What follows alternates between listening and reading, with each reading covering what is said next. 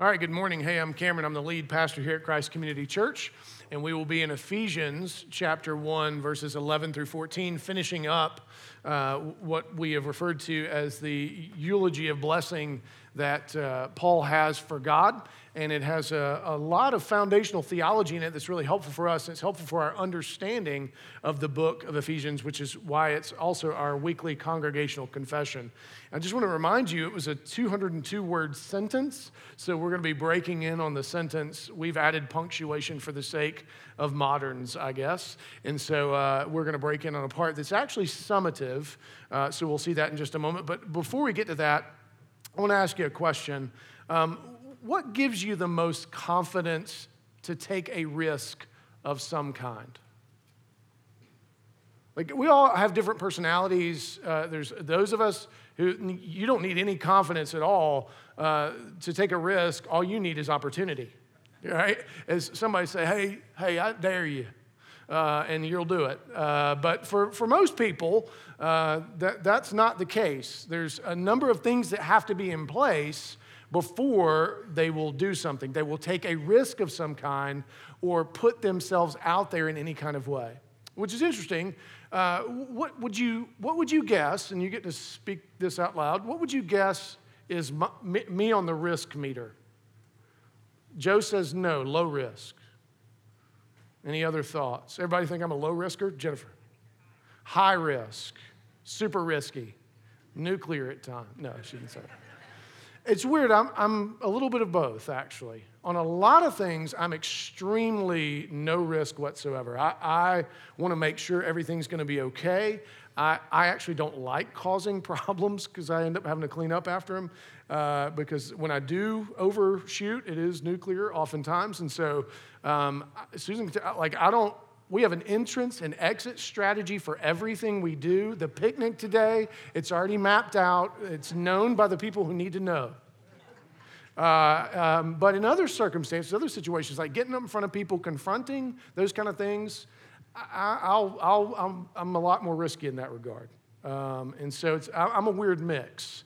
But it's something that we all wrestle with, right? Most of the time, there's just things we won't do. Why? What's the primary thing that we fear the most in terms of risk? Failure, but even more important, what failure makes us look like, right? I don't want people to know I'm stupid. Notice what I just said. I don't want people to think I'm stupid. I don't want people to think I can't do things. And so there's a lot of things that we don't do because we are so afraid of what other people think of us, and we are not primarily defined by what Christ thinks of us. And think about how it would affect us, how it would change things for us if what's being said in Ephesians, this in Christness, that you were defined by the fact that you are redeemed. Think about the freedoms you would have to share and to love and to forgive and to express and to take risks on things that really do matter and would allow you the opportunity to taste and see that the Lord is good. See, so often I think what we're robbing ourselves of is actually being able to see just how good God really is. And so this morning, the key truth that I want us to walk away with is that God is worthy to be blessed. Remember, that's the whole part of this blessing eulogy. But God is worthy to be blessed because he has blessed us in Christ to serve his redemptive missional purpose in the world with our inheritance sealed in the Holy Spirit. That means there's nothing for you to risk of great importance. The greatest thing that you would fear losing, the greatest thing that could possibly change your eternity is actually sealed in the Holy Spirit, which sets you free for the life of the world to display to the praise of the glory of God. Amen? All right, so let's step into the text. If you would, turn to Ephesians 1, 11 through 12, and let's hear the word of the Lord. In him, meaning Christ, we have obtained an inheritance, having been predestined according to the purpose of him who works all things according to the counsel of his will, so that we who were the first to hope in Christ might be to the praise of his glory. Now, this is important that we understand who's being talked to. So what was the identity of the primary audience of Ephesians? Gentile or Jew? They were primarily Gentile. And we have to be careful because Paul switches between we and you an awful lot in this early section. And so it's important that we keep up with who he's talking about where. And there's oftentimes he says we and he means the Jews. And there's oftentimes he says we and he means all of them together. Do remember that a critical aspect of Ephesians is the declaration of peace, shalom. And we're going to see that when we get to Ephesians 2:11 through 16, that the dividing wall of hostility has been torn down. That there is now one person in Christ, both Jew and Gentile together, and they are the bride of Christ together, the people of God, and so there's no separation anymore, right? So whatever it was that the Jews had that was unique, and whatever it was that the Gentiles didn't have has been taken away. But what he's saying here is that the Jews were redeemed for a purpose. He's saying we who first hoped in Christ were predestined. That means they were a chosen people, but they were chosen for something, right?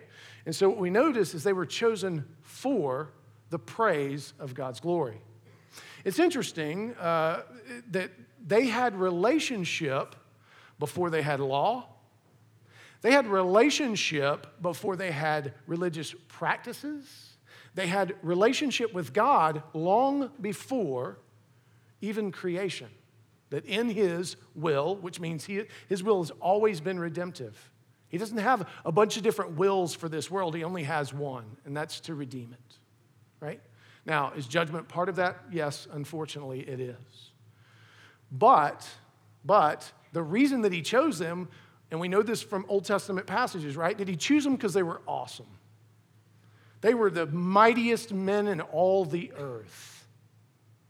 They could sing better than anybody. They could clap on 16th notes, which, if that's how you get in, then some of us are in trouble. No, in fact, they were a bedraggled people who didn't exist before he formed them, you understand. Right? He's the one that draws the barriers of the nations and decides who they are. It's not as if it was ubiquitous. He chose them. In fact, they rise from a man named Abram, who he picked himself, but for a purpose. If you remember the Abrahamic covenant, what's the purpose of the Abrahamic covenant? That all the nations would be blessed, right? That every tongue, tribe, and nation, this is actually the vision that we see, the beatific vision of the goal of all of history in Revelation 7. When every tongue, tribe, and nation is singing together. I wonder what the style will be like. I don't know. I hope it'll be awesome. Right? And so, interestingly, what we have is a people being chosen to display the glory of God. So they're chosen for the life of the world. And we know this also from the Old Testament because they are to be a priesthood to the nations. So what do priests do? What's their primary purpose? Pronouncing judgment and telling people they're wrong? No, what's their primary purpose? Offer forgiveness. Offer the means of grace so that those who are out would find their way in. So that those who live under the tyranny of sin and death would taste and see life abundant. That is their purpose. That's what priests ought do. Now, are there times they have to point out the things that are wrong? As part of that, yes, they do, especially if it's leading you which direction in terms of God. If it's leading you away from him, I'm not loving you if I don't say something. It is an unloving, ungracious, and unmerciful act to stand back and go, well, that's your business. It's a cowardly thing, but it limits risk now, doesn't it? And so the Jews were chosen to display God's glory in a unique way, not in the law, not in their worship, not in anything else primarily. That was not the primary thing they were to do. Those things were adjuncts to that. See, the law allowed them to display their relationship and to love their neighbor. Their worship allowed them to see. You remember, we've talked about this before, how sensory their worship would have been. I don't know if you've ever been in a slaughterhouse, but the smell is crazy. If you've ever been to Chicago, well, that was back in the 1800s. So you know what I'm talking about. That's Upton Sinclair days. But it is a distinct smell, and it leaves a taste in your mouth. Now think about how powerful that is in terms of this is your sin. This is the cost of your sin, the taste of blood in your mouth. And so all of those things were actually to serve the purpose to point somewhere, not as the goal in and of themselves. And so as priests, they were to invite people in and instruct people in the person of God and the law of God so that they could relate, right? And know that they are forgiven and blessed, which blessed means, for those of you who've talked about this recently, and we've talked about this quite a bit, is the presence of the Lord, not even material blessing. Paul, who's writing this, is in prison. Would he say he's blessed? He actually does. And he's going to tell us that in chapter 3. And so, what Paul's establishing is beginning and end. Yes, from the beginning, God chose the Jews first. He chose them first. But it was for a purpose. And he'll turn in just a moment and help the Gentiles understand, but that doesn't change anything for you. And this idea of displaying the glory of God, I want to remind us, is not just for Jews either, by the way. Remember, we went through 1st and 2nd Peter recently, and Peter reminds us all in chapter 2, verses 4 through 13, that we are what? What are we now? We are a priesthood to all the nations. And we have a responsibility to offer and teach and speak about the forgiveness and love of God to our neighbors. We are not only to speak of it, but we're to live it out in such a way that it stands out to them. We had a joint meeting this morning, which is the elders and the deacons together. And one of the things we were talking about was radical forgiveness. And forgiveness is something, the more that I go as a pastor, so much stands or falls right there. An unforgiving heart can't display any of the other fruits of the Spirit in any way, shape, or form that matter. Right? I can be sweet to you about being unforgiving, but how does that help? You know, like I can be like, hey, I just really don't forgive you, but have a good day. Is that okay? No, it's not okay. And so much stands or falls on the forgiveness issue. Remember Peter, because he was always concerned to try to kind of figure some things out. He's like, hey, how many times we got to forgive this guy? You remember Jesus' answer? Basically, he hits him with an infinity, but he gives it 7 times 70. And what's interesting to me is so often when we talk about forgiveness, so often the response when I'm talking to people about forgiveness, they're like, yeah, but what about over here in 1 Corinthians 5 where you're not even supposed to eat with these people? Yeah, but that doesn't mean you didn't offer them forgiveness. That means they rejected it and they continue in sin in such a way that it's unhealthy for you to act like nothing is wrong. That's different, isn't it?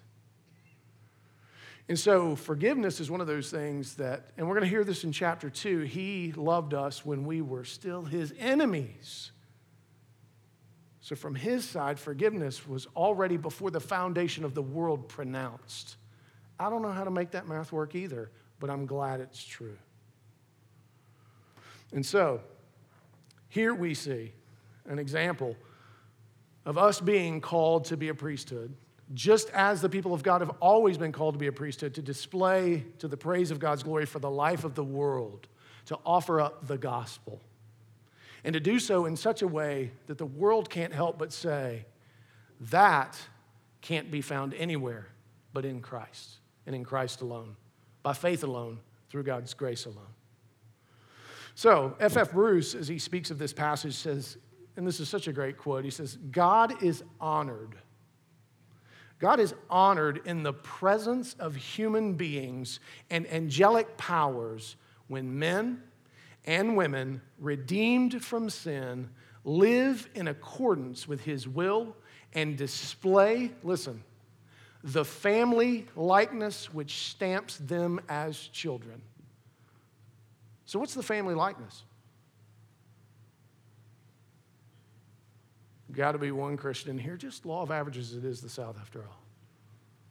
What's the likeness? Christ himself. in Christ. It's been said over and over and over again. So the family likeness is that we would look more like Christ. Well, how did Christ deal with people? How forgiving was he? Do you remember the story when he's at the Pharisee's house, right? And the woman shows up, known for her sin. We conjecture that it was probably something or other, but I think the Bible doesn't tell us because that means any of us could step into that story. But she was known for her sin, which none of us like to be known for, by the way. How many of you are like, man, I love being known for my mistakes? You ought to try public speaking. It's really awesome. It'll help you.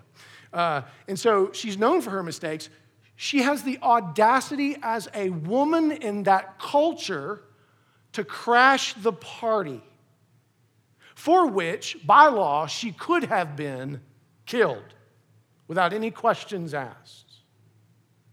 Yet she shows up, and you remember what she does? She is so thankful for the forgiveness that she has received that she's no longer known for her sin. She is known for being forgiven and forgiving. Now, how do I know that? Well, after she anoints the feet of Jesus, and Simon the Pharisee is sitting there thinking to himself, man, if he knew what kind of woman she was, he wouldn't let her get near him. You remember Jesus does that interesting thing where he tells him his thoughts as a true prophet. He says, Simon, I've got something to say to you. Simon's like, well, say it, bro. My translation. And so he says, to whom much has been forgiven, loves much. I came in your house. You didn't even offer me the base hospitality that is true of this culture.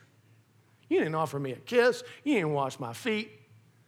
You just sat in judgment. Now, what's interesting is he condemning Simon to hell, or what's he doing? What's he offering him? The gospel. He's showing him what it looks like, how he, Simon, so judgmental in heart, could be saved. And so, if we're going to look like Jesus, how does Jesus feel about those at the margins? What's his take on them? Well, Matthew 25 says there's a lot that stands or falls based on how we treat those at the margins, right? In fact, it all stands or falls as an outworking of who we are by how we treat those who are supposedly automatically out, who don't display the evidences of blessing that we have deemed in this world. Health, wealth, prosperity, not being in jail, those kinds of things. But Jesus says, no, I was in all of those places. And that which you've done to the least of these, you have done it unto me. So if we're going to bear the family likeness, how will we treat those who maybe don't look like us, who maybe don't vote like us, who maybe don't think like we do, who maybe don't drink like we do, who maybe do things that we don't do, who maybe don't have what we have? How will we treat them? Hopefully we would treat them with great grace and mercy. Instead of looking first at, well, see, if you hadn't made some of those decisions, partner, you wouldn't be in that situation. Is that what Jesus meant? We do the least of these, we go and make sure they know how messed up they really are and how much they deserve what they got or don't have? No. To bear the family likeness, we got to be a really forgiving people, forgiving with each other as much as with outside, because sometimes I think we struggle more with forgiving inside the church than we do sometimes outside the church. Same thing with family. We struggle there too, don't we? And in the same way, we also ought to be loving people at the margins, radical in these ways. I get it. This makes us uncomfortable. I just want to go home and deadhead some flowers in my garden and be left alone for the rest of the day. But that may not be the way it goes. That may not be what is necessary. So for us to bear the family likeness means we will probably be a bit harried by the things of the world like Jesus was, that we will be grieved by what we see, that we will want to see it change, and we'll use the means of grace just as he did, right? Here's Jesus, and he takes so much time to pray. Jesus. What does that mean for us? We too ought to use the means of grace. Did he deny worship? Was he like, man, I already know the story. I don't need to go. I don't need to listen to this. No, he went. He participated. He was part of community. He lived life with people. He gave of himself. So, if we're going to be a priesthood of believers, we ought to look a lot like Jesus, our high priest. Amen? All right, so what are some ways in which you are living to the praise of God's glory for the life of the world? Again, this is not the time for false humility. Well, if I go naming stuff, isn't that pride? No, I don't want to be prideful, but I'm awesome. No, we should be able to point to things that say, I'm intentional in doing these things for the life of the world because I care about my neighbors. I care about those in my spheres of influence. You're not declaring that you have the ability to change it in and of yourself. It's not that you are unique. It's that God has chosen you and placed you in the circumstances that you're in so that those around you could bear witness to his glory, his Father's glory. And so, how are you living in the grain of that? And let me say this one more time, and I feel like it's worth saying every single time. I am not in any way, shape, or form saying you should add 1 whit's worth of anything to your life. What I am saying is you need to change how you view much of what you already have. And how can you leverage where you already are in some ways, right? And much of this is going to be long-term and very everyday. Very much every day. In fact, remember, God is very patient. He takes long periods of time to work out things of reconciliation. Sometimes it takes years to see any fruit from it. But we like fast fruit. Just like we like fast food, and we like things to be really amazing and stirring. Do remember, when we get to new heavens, new earth, as the bride descends clothed in the righteousness of you, us, the saints, most of what's going to be on there, we're going to say, I had no idea. In fact, remember, that's what those who actually loved the least of these, they said, Jesus, we didn't know it was you. We were just doing what we knew was right, what was with the grain of who you are. But we didn't know we were serving you, the very King of the universe.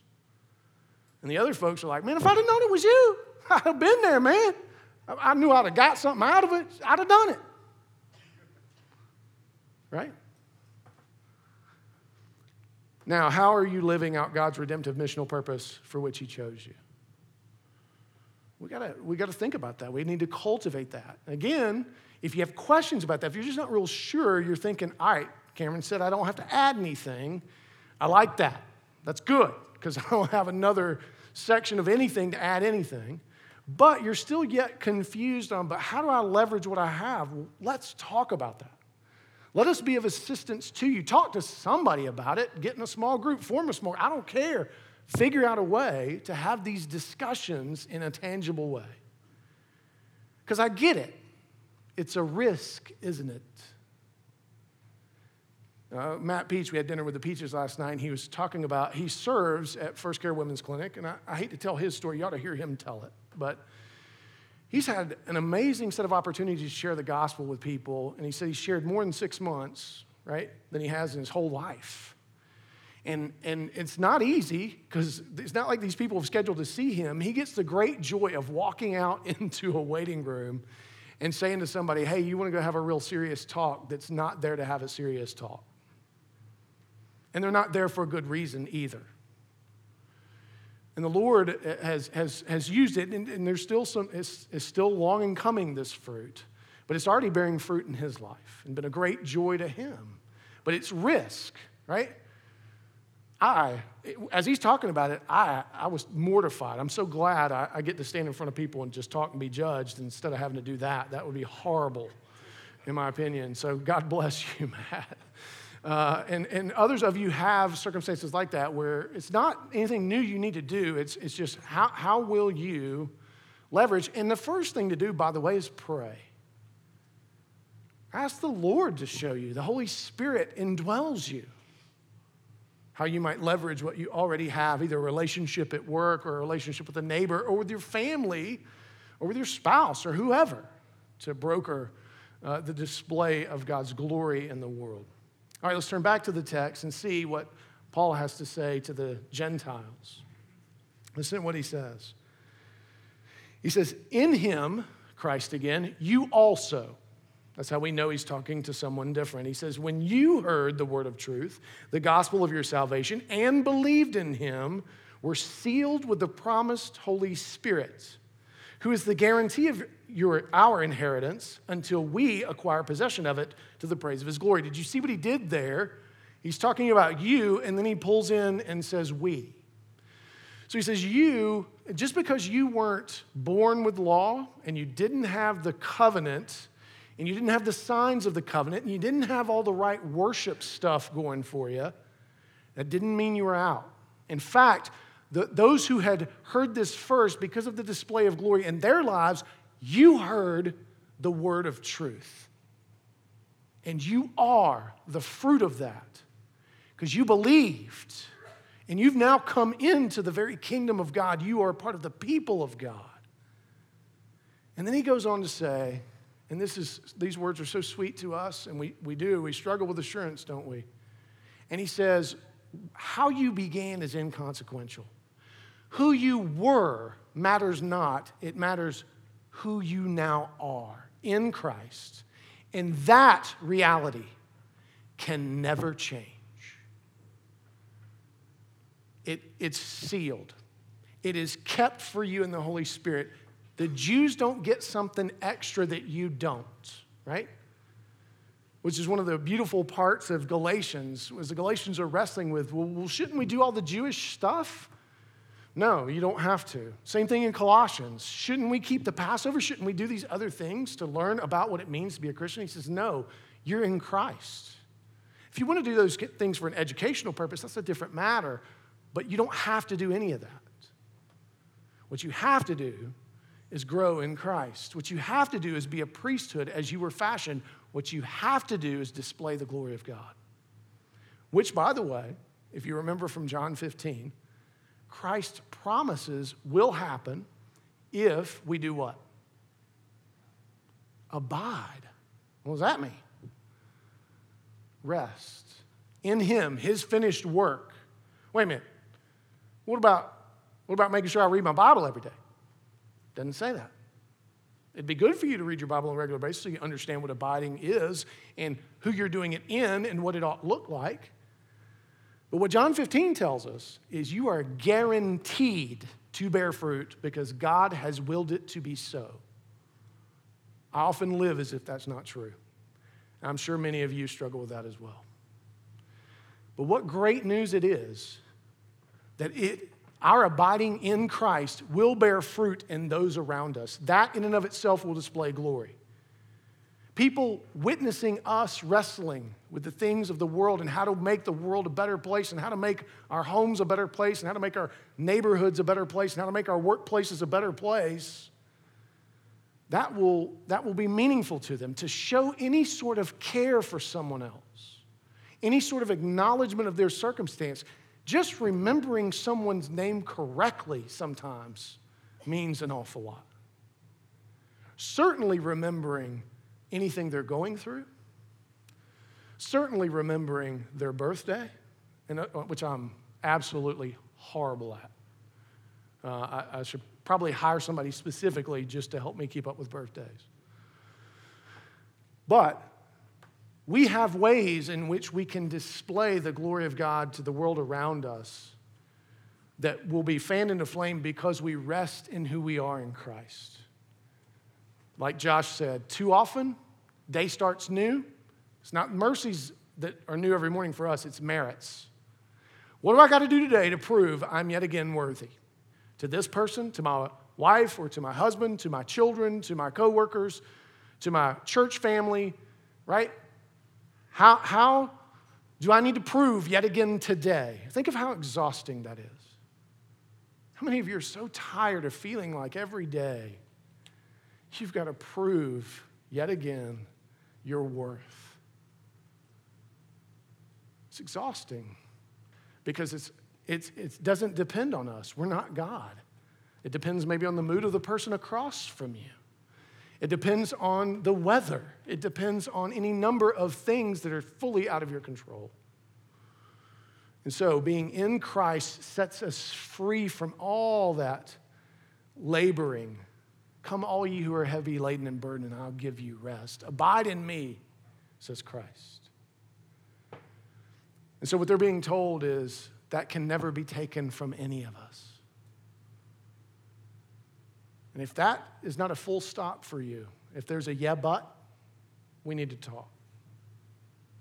We need to talk about that. You don't need to leave it there. Yeah, but you don't know. Yeah, but I don't know. Remember, we talked about this last week. If you only love that which you fully understand, then you love nothing. If you only obey that which you understand fully, you will obey nothing. Right? Paige Slyman does real estate. If I had to understand every jot and tittle of what you have to fill out to buy a house, I would own no home ever. Right? And it's constantly changing. So think of all of the ways in which this sets us free. To know that we are sealed in the power of the Holy Spirit, and what we are is kept for us untarnished by how you live. I know that's interesting because you think, wait, did you just give us a license to sin? No, I just hopefully gave you a license to worship in freedom and truth. Hopefully you have a license to actually risk glorifying God in ways that you've been afraid of before because you're worried about what people are going to think about you. Listen, God's wired you a certain way. Susan is not going to be verbose about it. But I will tell you, she has shared the gospel with more of our neighbors than I have. And part of it is they see me coming. Right? And wait, let me explain. You think you know. It's not what you think. But once they hear I'm a pastor, everybody tightens up. And if I do something out of character with what they think a pastor ought to be, then it gets real weird. And so it's a super awkward exchange. I almost want to just say, hey, and Matt Chandler used to do this with his neighbors. He'd be like, all right, hey, let's go ahead and do this. All right, I'm a pastor. How does that make this weird? And what can we do about it? So I haven't done that yet, but I'm thinking about it. And so it's not about you going against the grain of your personality. Please don't hear this as now you who are introverted must go and radically become extroverts. No. Leverage what you have where you have according to the gifts and the circumstances that the Lord has sovereignly given and placed you in, knowing that you are filled with the Holy Spirit, knowing that, as he told us earlier in this run-on sentence, we have been granted every spiritual blessing in the heavenly places. There is nothing we don't have access to that we need. What would it look like if we believed that? And so as he promises the Spirit to us, promises us that we are sealed in him, that allows us, and notice the repetition of this, and that is to the praise of the glory of God. That helps to display. So when we walk in a Holy Spirit-filled confidence of who we are in Christ, then that allows the glory of God to be displayed in us in some pretty amazing ways for the life of the world. Listen to what Jonathan Edwards says about the Holy Spirit. This is a great quote. And I want you to remember some of the things that we talked about the Holy Spirit from John as we were laying a firm foundation as to who the Holy Spirit is. He says, the Holy Spirit, in his indwelling presence, his influences and fruits is the sum of all grace, holiness, comfort, and joy. Or, in one word, of all the spiritual good Christ purchased for humanity in this world, and is also the sum of all perfection, glory, and eternal joy that he purchased for them in another world. The Holy Spirit is the subject matter of the promises, both of the eternal covenant of redemption and also the covenant of grace. Now, I picked Edwards because he's good for a 200-word run-on sentence himself. And he had punctuation and used it so the sentence wouldn't die. But what he's saying here is very important. He's saying that you being indwelt by the Spirit has both a now and a not yet reality. In the now, it allows us to display God's glory in ways that are utterly impossible without the indwelling of the Holy Spirit. Now, the indwelling of the Holy Spirit only comes when we are in union with Christ. They're not two separate things. I know some of you may be thinking, wait, isn't it Jesus who's the Son? Yes. Isn't it the Holy Spirit who's the Son displayed? Yes. Aren't that the Trinity? Yeah. Notice the Trinitarian formula here in this 202-word eulogy blessing that Paul has. And so what we have is a great gift that affects how we can live now. The question is, are we accessing it? Now, is there a magic formula to get the Spirit to move? It's actually a trick question. Jonathan seems to be saying yes. The Bible tells us how to access the Holy Spirit. Yeah, the magic formula is ask. That's it. That's the magic formula. You ask, and the Spirit will respond, right? I need guidance. Remember, that's the main thing that the Spirit does is glorify Christ in everything, right? So if you need guidance, which often we need, right? How do I live out what's being talked about here this morning? Ask, and the Spirit will respond. But that means you got to listen. That means you got to take time and be patient and let the Lord unfold. And he uses lots of different means by which he'll answer you. It always has to be in accord with God's word, right? And so that's a bank of the river. But he'll use sometimes other people and wise counsel that is in accord with his word. He'll use his word. He'll use sometimes impressions that are in accord with his word, right? And so there's lots of ways in which the Spirit moves and acts. And it's not always the same twice. I've had some Presbycostal moments. And I can't conjure them up. Moments where it was clear something was happening and I wasn't just having a nervous breakdown. And I wish it was like that a lot, because then it'd be easier to kind of pick out what is and what isn't. But that means we're not doing the hard work of becoming. We just want to be. And so what we have is such a great gift, and we have to ask, how is our lives being affected by knowing that our salvation and inheritance is in Christ as a child of God has been sealed with the promised Holy Spirit? Does your assurance have any impact on how you live day in and day out? I'm going to tell you it does, whether you acknowledge it or not. It's either lack of assurance that is driving you passively or aggressively, and it can also be assurance that is having a passive and aggressive impact on you, but you need to be paying attention to which one it is. You need to be cultivating, right, the assurance that is yours in Christ. It doesn't mean that you're getting more assurance, it's you're coming to understand the greatness and grandness of your assurance. And so, your life is being affected by what you think about this. And then what risks does this afford you to take for the glory of God? Because powerful things can happen. And I think I've told y'all before, I really don't like messing with people in public. As much as you may think I might like to. And I'm afraid that if I do kind of get a taste for it, it's going to be terrible. But I don't like confronting people. Like if I don't know you, I don't. I know that sounds funny, but if I don't like it. And there was one time where I was in a Chick-fil-A with a friend of mine named Patrick, and I may have told this story before, but there's new people here, where I could hear this young lady who was sitting in the back booth with her boyfriend and another young man that worked there, and she was about the same age as Kimberly at the time. And there was just some things being said that ought not be said of another image bearer, even in jest, even if it was for other passionate purposes. But I'm telling you, it was like the Holy Spirit gave me like some sort of super hearing. It was as if I was sitting at the table with him, and Patrick's talking to me, and he can tell I'm really distracted. And I'm like, man, I don't know what's happening right now, but I can't stop hearing what's being said. I'm going to have to say something. And his eyes got really big. Because that can mean a lot of things from me, right? I'm going to have to say something. So in fear, as they walked by, I didn't. And my heart was about to rip out of my chest. And I thought, well, crisis averted. I think we're going to be okay. Nope. Holy Spirit sends that child back around, and she's wiping down every table as if it were her own home, and cleanliness was the highest good.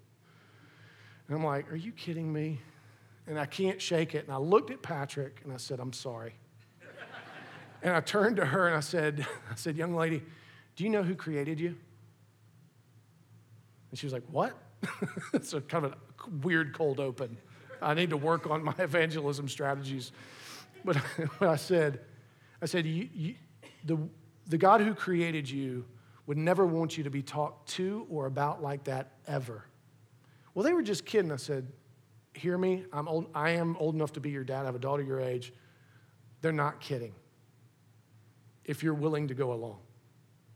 And you shouldn't be willing to go along. You were created for so much greater than that. The God of this universe loves you so deeply. And here's this weird thing happened. The sun comes through, and Patrick said my face like lit up. He's like, it was the weirdest thing, dude. It was so powerful. And she actually went from being defensive, rightfully so, to she softened almost in sorrow. And she looked at me and she said, thank you. I have no idea where the story goes from there because I ran out of there before the cops could get there.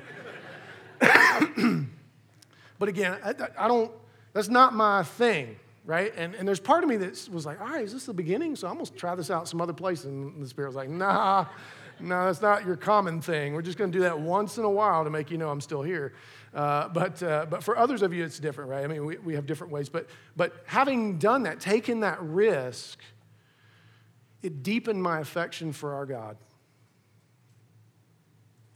And so how much of my relationship with God or my understanding of God or my affection for God in Christ is being limited because I'm unwilling to take any risk at all because I'm so worried about what people think about me. Unwilling to wade into certain conversations that are hard in our culture right now. You know, the topics we're not supposed to talk about, which is ridiculous to me. The topics that are affecting our country the most and we're not supposed to talk about them, affecting our lives, you don't want to talk about that. And so I want to grow, and I'm not going to grow without assurance. I'm not going to grow just going out and taking risks. Like we've got a picnic today. You won't see me like charging some of the other, things, saying, hey, I know you guys skipped church, but I'm about to preach it up real quick. No, I'm not. I don't think that's the right call. But there are ways in which we need to recognize that we may be robbing ourselves of seeing how good God can really be because we're unwilling to wade into some tough circumstances, reconciliation issues. We're unwilling to say hard words to people. We're unwilling to even say good words to people sometimes that could comfort them and be a blessing to them when they needed it the most. So what does Ephesians 1:11-14 teach us? Well, it teaches us that God is worthy to be blessed because he has blessed us in Christ to serve his redemptive missional purpose in the world to the praise of his glory. We were saved for a reason. You were saved for a reason. And it's not maybe it's to help redeem China or something, but chances are it's just to live out the glory of God in the everyday. It's to reach the point where you recognize where you thought you had failed in raising your children, and you actually recognize that they understand forgiveness because you've practiced it because you've failed so much and you needed to use the gospel. Not exactly the way you would have designed it, but exactly what was needed for them to know that God loves them and to practice that. And then we also are taught that with our salvation and inheritance in Christ sealed and it promised in the Holy Spirit that we can take risks for his glory. Peter T. O'Brien says this as a summative of this passage. And I think this is important as we're going to be transitioning into verse 15 next week to not forget this, and we won't because we're doing the confession, but hear this. He says, the theocentric, that just means God-centered, character of this passage, its Christological focus, that's just focused on Christ, particularly God's intention to bring all things together in Christ, its emphasis on divine grace and God's calling of a people to himself are all key issues for the letter as a whole. The eulogy of verses 3-14 has provided the keynote of the epistle, opened up many of its main ideas that recur in the body of the letter. set the style and tone, and provided an introduction for Paul's didactic and exhortatory goals. That just means that this verse, this 202-word run-on sentence, it is critical. So we've got to keep coming back to it as we go through the letter so that we understand how it is that we are to grow in grace and peace. Amen? All right, well, let me pray for us, and then we have one more song, and then we've got a couple more things to go before we go to the picnic. Let's pray. Father, we give you thanks that you are the beginning and the end. You are the Alpha and the Omega. That it is your will set even before the foundation of the world to redeem your people and invite us into this work. Would we taste and see that you are good based on the firm foundation that we have in Christ, abiding in Christ, sealed in the Spirit. Help us to risk in a world that so desperately needs to know your love, to know your glory. Help us to risk what you have given to us, but cannot be lost. Help us to remember that it's not anything that we will lose. It's kind of the parable of the talents. It's your money. And you've called us to risk it all to help the kingdom to grow. So would we be radical investors in the image of Christ? We pray this in Christ's name. Amen.